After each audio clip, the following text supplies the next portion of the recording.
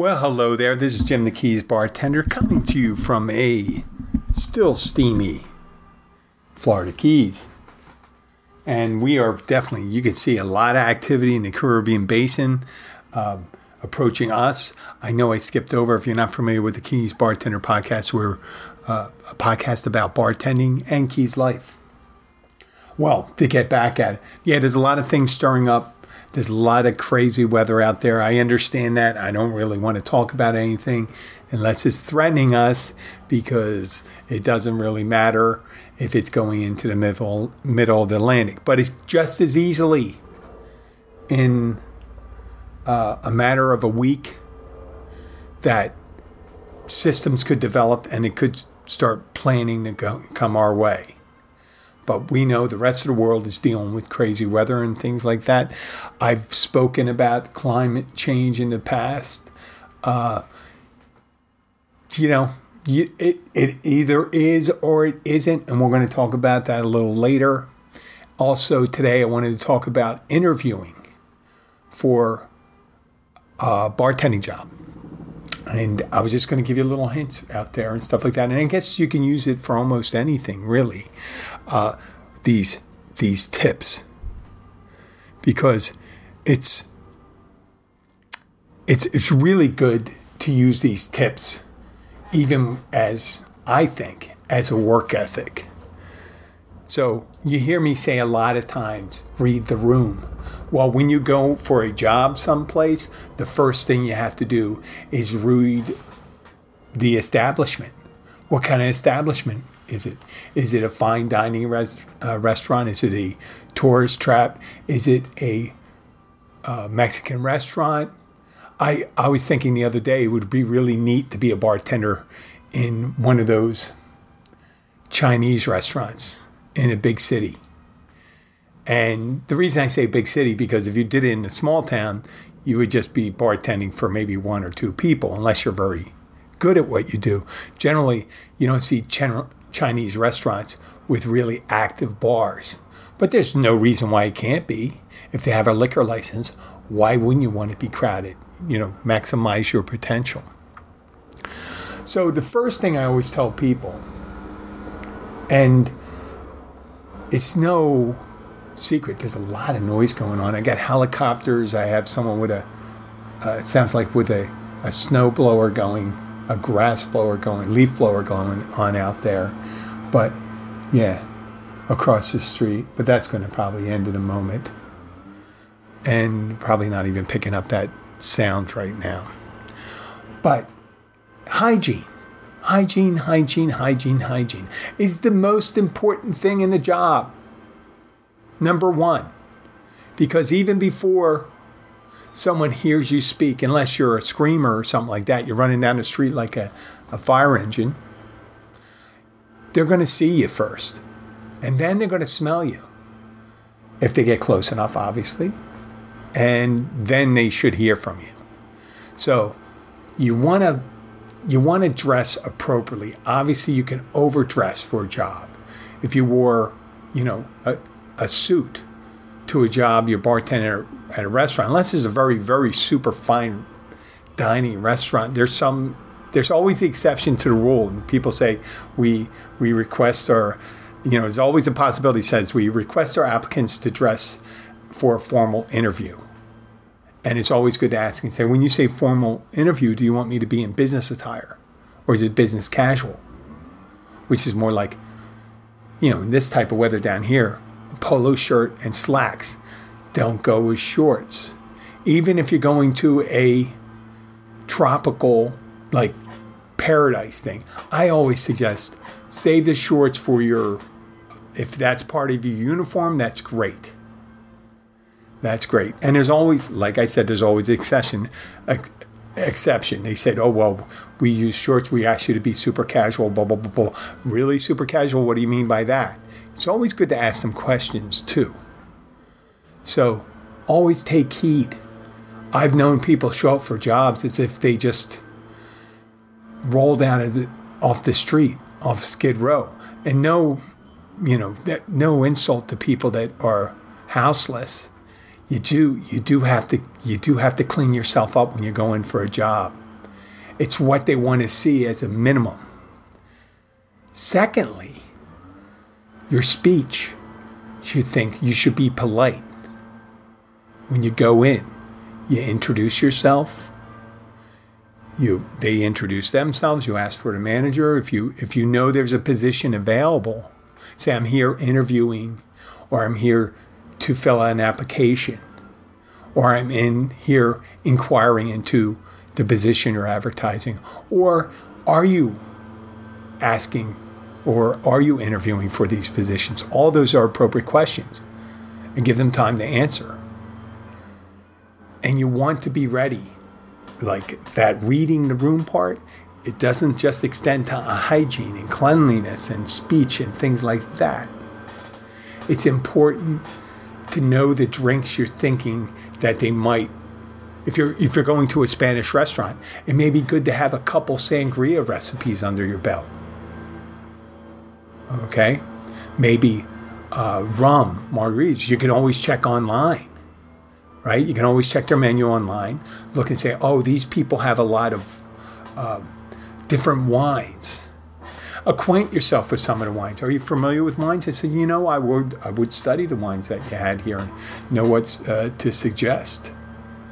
And I see you have a wide assortment of wines by bottle and by the glass. Doing a little research beforehand is always a good way to let people know that you're have the potential to have attention to detail. So if you're going into a club atmosphere, a busy club where there's crowds and things like that, and sometimes don't even post videos of it if you want to. There's always someone posting a video. You can just go to YouTube and pull one up. Say this is a fancy waterside club in your town, and you say, well, if you haven't been there, if you have been there or you haven't been there, if you know it's high volume, you want to be focusing on the natural things they're concerned about. And they're going to be concerned about your speed. And like they would in any place, but it's even more essential, your ability to work with others. Because if it's a busy place and it's a big place sometimes, you'll be working with other people. And they want to know that you work well with others. It's common sense. And yes, it's good to be an individual. Tell them you're prompt, the importance of promptness. I like showing up. I like being prepared for my work. I like having everything ready when my shift starts. I tell people, I say, boy, I have nightmares about not being ready when I open, like not having anything, showing up at a place. And I tell them, I say, that's my deep-seated neurosis. And it sounds kind of negative, but you're letting them know. And in this case, I would be letting them know that it's really important to me. Conversely, because I told them that's a neurosis, it's very important that I'm prepared when I go into work. And generally, management likes to see that. Now, these are all the things. I'll tell you a brief story about mine. You may have heard it on a previous episode. Back in the mid-'80s, I was a sophomore in college, and I wanted to get a job at a nightclub. Unfortunately, I had limited bartending experience. I had some banquet bartending experience. It wasn't a lot of fancy drinks and things like that. I did some basic banquet bartending. Not that banquet bartending is bad, but depends on what kind of establishment you're working. That's the kind of drinks that you were making. So what I did is I took a little black book, a little black address book, and I started recording drinks that I think I should know that's popular, because I didn't know what a golden Cadillac was, or perhaps a zombie. And it's funny because back in the 80s, I was reading bartending books that were written in the 50s, and those drinks were not pertinent to those. Like I studied how to make Harvey Wallbangers. Harvey Wallbangers weren't popular since, I think, maybe the early 70s or something like that. And there's all sorts of old drinks, but the drinks do come back. There's classic drinks like the martinis and Manhattans and old fashions. It's just like music, I guess. You know, you ever hear pop music and you'll hear a song, you say, oh, what a great song. But that song, after, it was popular in 1997. You don't hear it unless you hear it on a station that plays music from 1997, because the song didn't really carry over. It wasn't a classic. It was a fad. Those fads passed. So studying drinks that are no longer popular, and you themed restaurants too. If you're in a 1950s restaurant, you maybe should study some 1950s drinks. But if you're in like a Margaritaville or something like that, you definitely want to know your margaritas, your frozen margaritas, your rum runners, and all these different frozen drinks. You can make pina coladas, lime rickeys. Make your, I make this particular drink. Most drinks you can just, and bring a drink that's unique to you with you sometimes. You have a drink that you like to make. And I always, in the last couple of years, because I worked at a restaurant down here that was kind of upscale for down here. And we made a peanut butter martini. And when that restaurant disappeared, then that was their specialty. Now they make it at the sister restaurant next door. But there's other people make the peanut butter martini now too. And no one, in the beginning, it's funny, people don't like these blender drinks. Bartenders don't like these blended, let's say. And the peanut butter martini is a blended drink, is a mixed drink. It's mixed in a mixer, in a blender. So what happens, you pick a drink that's people don't like to make, they hate it. But that's your drink. That became my drink. No one likes making the peanut butter martinis because it makes the blender messy. When you put peanut butter in it, you got to clean it by hand. But it's also a high-end drink that people don't like, and it kind of draws people in, and it's unique to you. And you can make it. You can make something, if you can figure out how to make something, like you can make it with Nutella. I said that's a Nutella amaretto thing. If you don't have a nut allergy, I guess, you would have a nut allergy, I guess, with the peanut butter martini too. So you have to be careful with the one that you're doing. But you pick a drink that's unique to you. And all those things. And you answer the questions. You try not to be false in your, let's say you're giving a recount of your experience. You want to be able to tell people that you have experience. But you also want to be open to being teachable, because everyone has their own system. And say, listen, from my experience, I didn't like what I do is I've worked at several places for multiple years. And why'd you move on? And I'll just explain it. It would be a tangible reason. It wouldn't be because I didn't get along with the owners. It wouldn't be that I didn't get along with my coworkers. It would be to say, I was ready for something different. I was ready for something different. I think I was getting a little stale in my presentation and my demeanor. And it's always new. I always thought, and I explain to people like this, I always felt it's good to change a little every 7 years, every 8 years. And people go, 7, 8 years, that's a long time. I said, yeah, I worked at a place for 9 years or 8 years. And they like hearing that. They don't want to hear, I've been here, here, and here. Now, it's because you moved. Let's say your partner is in the military. You moved along with them. You can tell them that. Well, I worked at this place for a year and this place a year because we moved a lot. I really wish I could have stayed at that place. They love to hear the stability and stuff like that. So all these things I told you in the beginning is how to present yourself, how you like working with people, how you are with details. When you have to be fast, I'm very fast.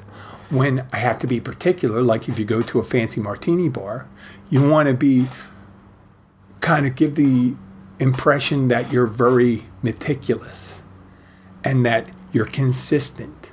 They like consistency. And if you don't want to work for a place, here's the hint. If you don't want to work for a place, tell them you don't like to do it that way. Because they don't like that. They say, oh, we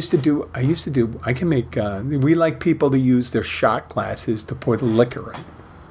We like measured pours, consistent measured pours. Or we mark our glass, or we do that. Oh, I've done that. Oh, yes, that's a good system. And do this. We don't use premixes. Or we do use premixes. Oh, I've done that. I'm comfortable with that. It's really easy. And things like that. And they say, if they say we're more, if the management sometimes says we're more concerned about the volume put out and things like that than the visual context. We need you to pump out the drinks, or we need you to make it look good. So all those things are good. And also, to show that you're really concerned, ask them questions. You need to ask them questions. Do you tip pool? What are my responsibilities? What are my closing responsibilities? What are my opening responsibilities? What am I paid? What's the pay per hour? What's a typical night like? And may I talk to some of your employees if we do get, if you go further along, may I talk to further employees because, you need to make money. And what shifts would you expect me to work? What's available now? What's the possibility to be open in the future? And you want to be flexible for them. If they're desperate looking for people, they'll let you know that they'll take anybody. Or if they're not, they'll be like, well, you have to do this. You have to do, some are regimented. If you feel happy working in a regimented place, that's the place for you. And you got to distinguish the corporate from the family-owned. Family-owned is sometimes it's more freewheeling with their policies and stuff like corporate. Here's our handbook. These are the benefits and things like that. And if you're looking for a job where there's growth opportunity, where you can be a food and beverage manager eventually, or bar manager eventually, and move up, that's good to know ahead of time. Don't find out a year later, oh, we don't hire. We hire directly from an internship or something from restaurant schools. Things like that. And also be comfortable, be fun, and try to be a little loose while you're there. You don't want to see anybody that's stiff. But you don't want to be too loose. Don't drink before your interview. Don't drink before your interview or do any mind-altering drugs. Stay away from cold medicine and all that stuff. Don't be all antsy. Don't suck on a lot of coffee. Maybe it works for you, maybe it doesn't, but, being relaxed and mindful during an interview is essential. Now I'm moving on. I'm sorry, I got a squeaky chair. I wonder if that's showing up there. I got my chair from the desk. It's very comfortable, but it's a little squeaky.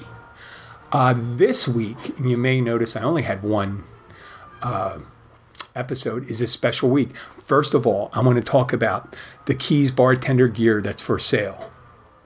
If you go to www.keysbartender.com, you'll notice we have about 7 items, maybe 8 items. We got some clothing, we got some wine tumblers, we got water bottles and stuff like that. The Keys bartender gear for sale, and it has it's easy to buy, secure.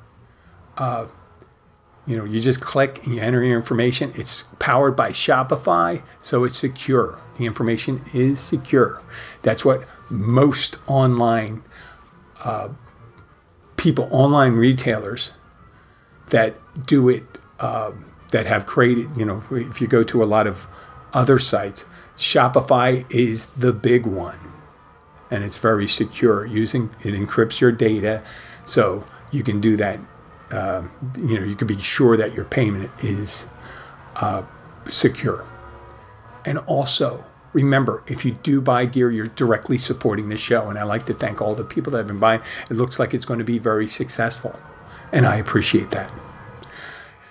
So, yeah, I was tugging at the idea with whether I was going to do merchandise or go for a sponsorship. And eventually, maybe a sponsorship, if I can make it incorporated into the show, make it part of the show, maybe, a distillery and things like that. And I still had one, but, I still wasn't really there with the amount of resources I would have to give up. Mainly it's a time resource to go off-site right now while the show isn't making money. So now that it's starting to make money, I can start thinking about, branching out and stuff like that. And that's mainly what it's for.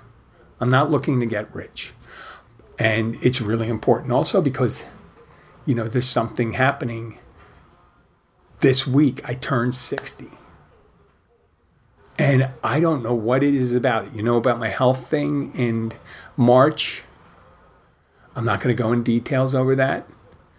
But, I was born in a time when 60 was ancient. I don't feel 60. I go to the gym, I run, I work hard. I have a good time with my family. I haven't felt very energetic recently because next week I have a procedure. So a procedure, I'm going to reveal something.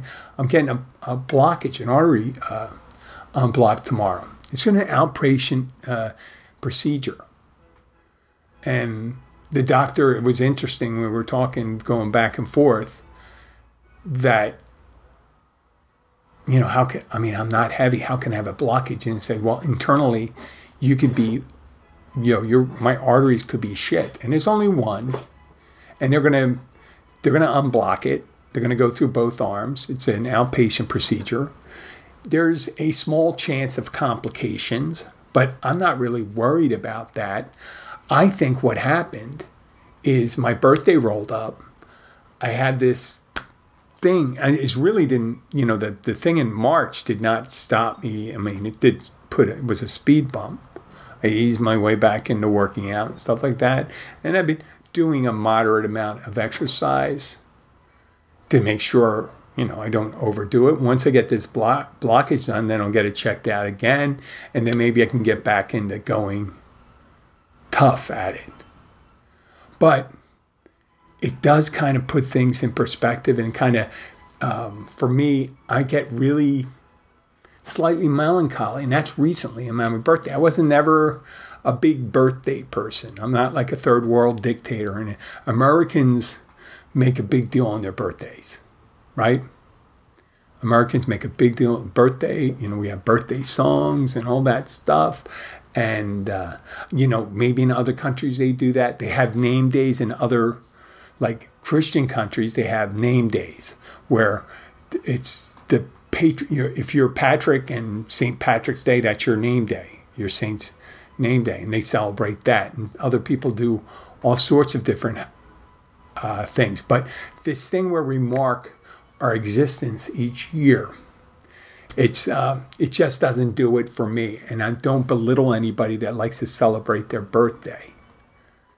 I like to think like, well, it's like weddings. Weddings are like the bride's coronation, right? So they can feel like a queen for a day.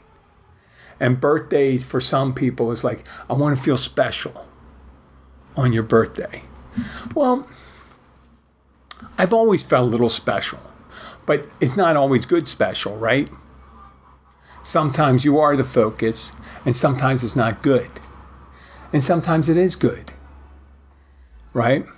I'd like to I like spreading it out over the whole year.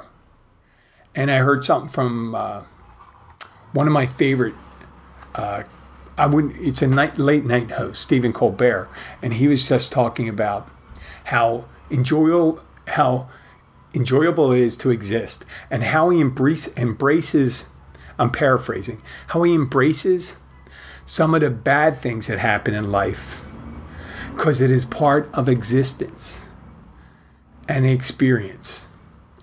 And he had a whole philosophy on that there was a possibility you wouldn't exist, so you wouldn't know, would you? So being around to experience things is wonderful. And that's the way I view it. And if I take that to my birthday, which is tomorrow, and I share it with my sister. She's born born on the same day, not the same year. A year earlier, she was born. Yes, do the math, she is a year older. But she doesn't look it. That's for her. She doesn't look a year older. She looks 5 years old. No. She does not look older. So I'm done with the birthday thing, and I want to finally start wrapping up with an observation. When I was younger, when I was very young, I think it was just the changing of the demographics now compared to when I was younger. We only had print media. You had print media and you had television. You had shows like In Search Of in the 70s. Leonard Nimoy used to, and they would pick conspiracy theories or myth, the Loch Ness Monster, Bigfoot, alien abductions, and all that stuff. And it usually was the fodder for conspiracy nut jobs. Well, now it seems like so many people are embracing the conspiracy model of the way they look at the world. Whether it was COVID vaccines, the government, the Illuminati, all these things, flat Earth. They have exploded. And I think it's kind of like the exposure to the internet, because people are able to pitch their argument to an audience that's receptive of it. So if you don't understand how gravity works, right? Or you don't understand, you're not really a big science person, a simplistic conspiracy theory can fit the bill, right? And it's just like, no insult to religions, no insult to religions. But if you think about it, religions there's hundreds, if not thousands of religions out there. There's thousands of religions out there. There have been thousands of them. And they've taken on lives of their own. The ones that are most propagated, the big four: Christianity, Muslim, Judaism, Hinduism. Five if you take, did they say Buddhism? Hinduism, Muslim. So there may be, Zoroaster, all these things. And then you have Wiccan, the Star Wars religion out there that people are practicing now. Yeah. And they just come up. They kind of start out, if you think a cult is like a conspiracy theory. If Scientology says a galactic warlord, Xenu, put people that look just like humans and buried them 1 trillion years ago around a volcano and blew them up with atomic weapons, which is paraphrasing the founding of Scientology. There's people out there that believe it. There are people that believe that you look through a magic hat with seeing stones, they'll see golden plates with the rules of those things. Or, they all kind of slightly similar, that someone gets a message from someone who they purport is a higher power, and the message was given directly to them. Now, they can't replicate the message. They can't show the message other than to say, this is the way I heard, and I wrote it down. But they don't have the tablets. They don't have the magic plates, the invisible plates, or the Xenu's not around. You just got to take their word for it. But that's pretty much everything, isn't it? You just got to take your word for everything, not just religion, history, prior events. Any event that doesn't take place in front of you could be fictional. And now you have people that they talk about the Matrix, that we're living in a simulated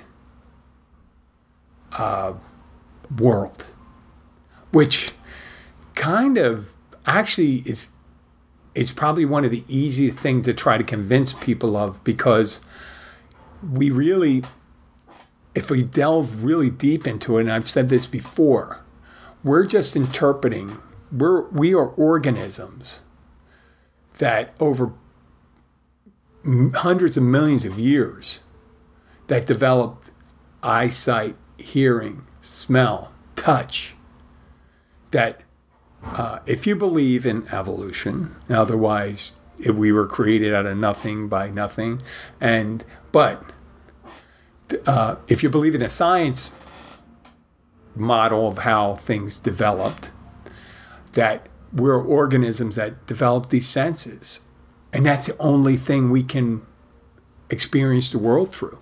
Really, those senses and our imagination. You can make things up. Maybe they are making things up because we receive certain amount of electromagnetic radiation, which is visual. There's the visual spectrum. That's electromagnetic radiation.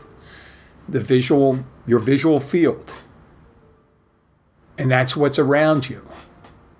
And for blind people, it's their sense of touch and their sound, and they have to believe it. And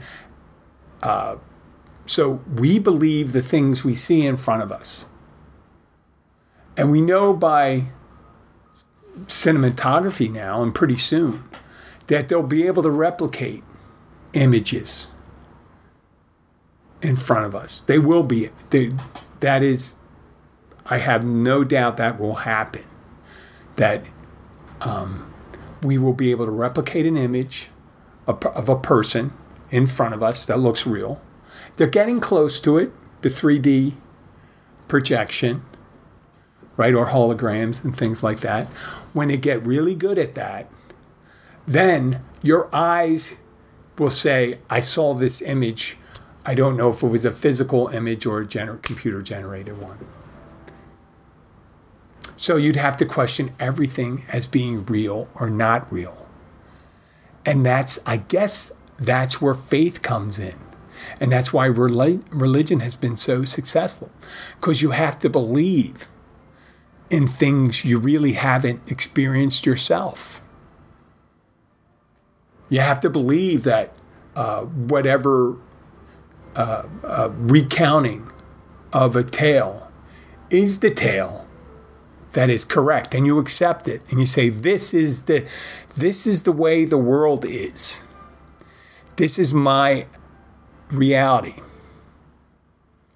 Because it's very difficult for some people to accept the possibility that things could be different and could be more expansive and be more, let's say, try to grasp one concept. I'm going to talk about one concept right now, and that's an infinite universe. And what is an infinite universe? It's a universe that goes on forever. A universe, now that's a spatial universe. I'm saying if you go out in one direction, if you were able to go multiple times the speed of light, and you'd have to go 1,000,000 times or 1,000,000,000 times to actually get to far-flung galaxies in a reasonable amount of time, right? And you'd have to accept that that's the science behind it too. So you're making several leaps. So if it goes on and on, so almost any combination of possibilities can occur.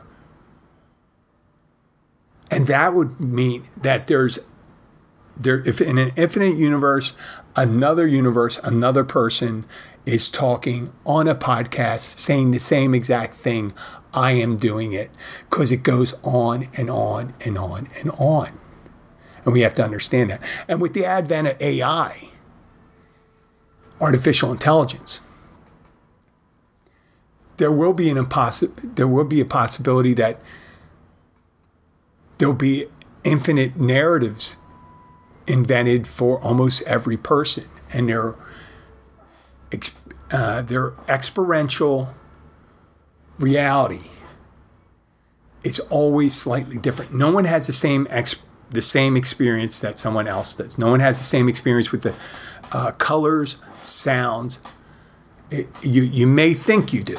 You may agree on theories and stuff like that. You may agree on your conspiracies and all that stuff. But if you talk to someone long enough, their views will diverge. And it gets really, really confusing. But for some of us, we have, like, I guess more of this, you'll have people say, you're ridiculous, you're listening to scientists. They're not the right ones. You got to listen to me. Usually, you got to think of it this way. If the experience serves that person, if that experience of the universe or reality serves that person, there is a good possibility that they're doing it as a favor for themselves.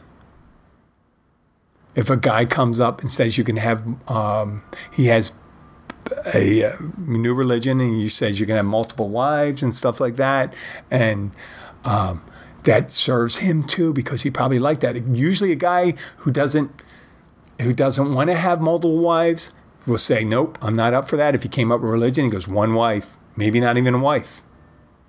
Who knows? The Shakers, I think it was the Shakers in the 1800s. And they practiced celibacy. It's funny that religion isn't around anymore. Your guess is as good as mine. Mine is that they all died. You don't believe in sex or procreating, then chances are you're not getting any new recruits. You're going to have to get new ones. You're going to have to create it. You're going to have to really, other religions grow their religions. And if you think it's some of the most popular religions are ones that have a lot of children, right? Christians, Muslims, Hindu, a lot of them they hold to the sanctity of life and have a multiple, lots of children. So you can grow the religion. And then you got other ones that are smaller, and they may not be big on that. Like Judaism, it lasted for a long time, even under very negative pressures for over hundreds and thousands of years. Going back to, I was going to say biblical times, because biblical times, but before a common era, or BC. Originally BC meant before Christ, now it means before common era, BCE. So we're going to have to, whenever anybody's telling you, they're telling you about their experience, and you have your experience. And your experience comes from existence. And everyone can have a different experience of the world. And that's the thing that I'm kind of tugging to on my 60th birthday. I'm thinking, wait, the thing that's getting me negative is I'm thinking I'm 60 years old and I have more years behind me than are ahead of me. And who knows what's going to happen in next year? Who knows? They may cure old age or may not. The sky's the limit. Who knows what's going to happen to the world? Who knows what these stories of these unidentified aerial phenomena, UAPs. I mentioned in a previous episode. I called it a UAB, unidentified aerial phenomena. Maybe there are aliens out there. Maybe AI will take over. Maybe it is the Matrix. Maybe Jesus will come back. Maybe Xenu will, Scientology will see to a higher level. I still always had a hard time with this 144,000, where people got, they took 12 times 12. It's 144. And he said, 144,000 people are going to be in the highest level of creation. And people, I always thought that was a ballsy religion. People said, it's like setting a party. We're not going to have any more people than that. 144,000. No, well, there's a secondary one. There's a silver level. Well, if I create a religion, everyone would be on the diamond level. Everyone would be on the diamond level, the top level. Not, they can't create a platinum, can't create that. Who knows? There's a possibility to say, well, we're out there. We're all living spirits. We're out there. We're moving. we're inhabiting flesh. We're experiencing the universe right now. And I've done it for nigh on 60 years. And if you're one of these people that believe that the universe is a cold, lonely place and we are the sole intelligence in the universe.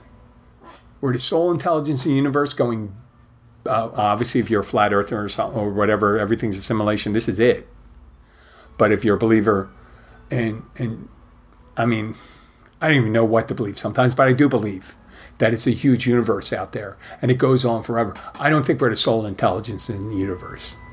But I still think it's a great, because considering the empty space between us and stuff like that, it's a